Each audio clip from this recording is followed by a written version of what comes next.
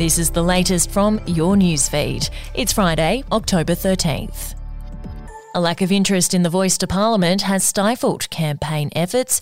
Enshrining an Indigenous advisory body in the nation's constitution ranked just 17th out of 20 issues considered important to voters, well behind cost of living, health, employment and education. The Mood of the Nation survey conducted for News Corp revealed around 45% of people intended to vote no, 38% yes, and 17% were unsure.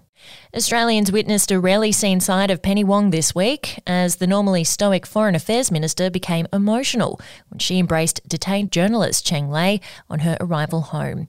Ms Cheng's release from a Chinese prison after more than 3 years was the culmination of covert work, which Senator Wong said on Thursday took persistent, consistent advocacy. Asked about Ms Cheng's condition, Senator Wong said she was in good spirits, the minister admitting she was more emotional than Ms Cheng.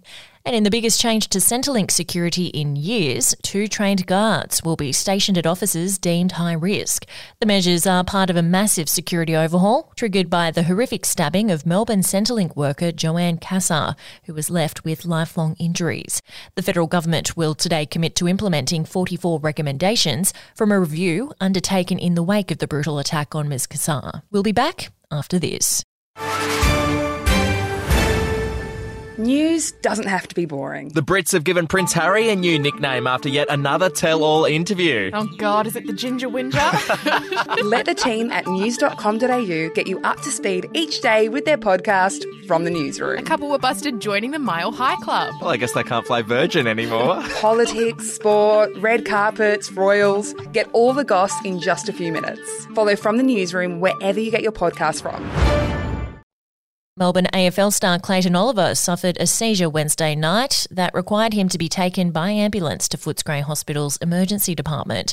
The Herald Sun reports the midfielder hit his head during what the club described as a medical episode, but was cleared of any injuries. Melbourne later confirmed the 26-year-old had been cleared to leave hospital and is now recovering at home. And the Israel Defence Force has launched a new fighting tactic, warning whole Gaza districts to evacuate before they're levelled in bombing and artillery strikes. In the past, the IDF has used precision munitions to take out individual buildings and ward off criticism of civilian casualties. But its confirmed orders have changed to now flatten large swathes of the territory ahead of an expected mass land invasion, possibly as early as this weekend. And we'll have an update to your newsfeed tomorrow.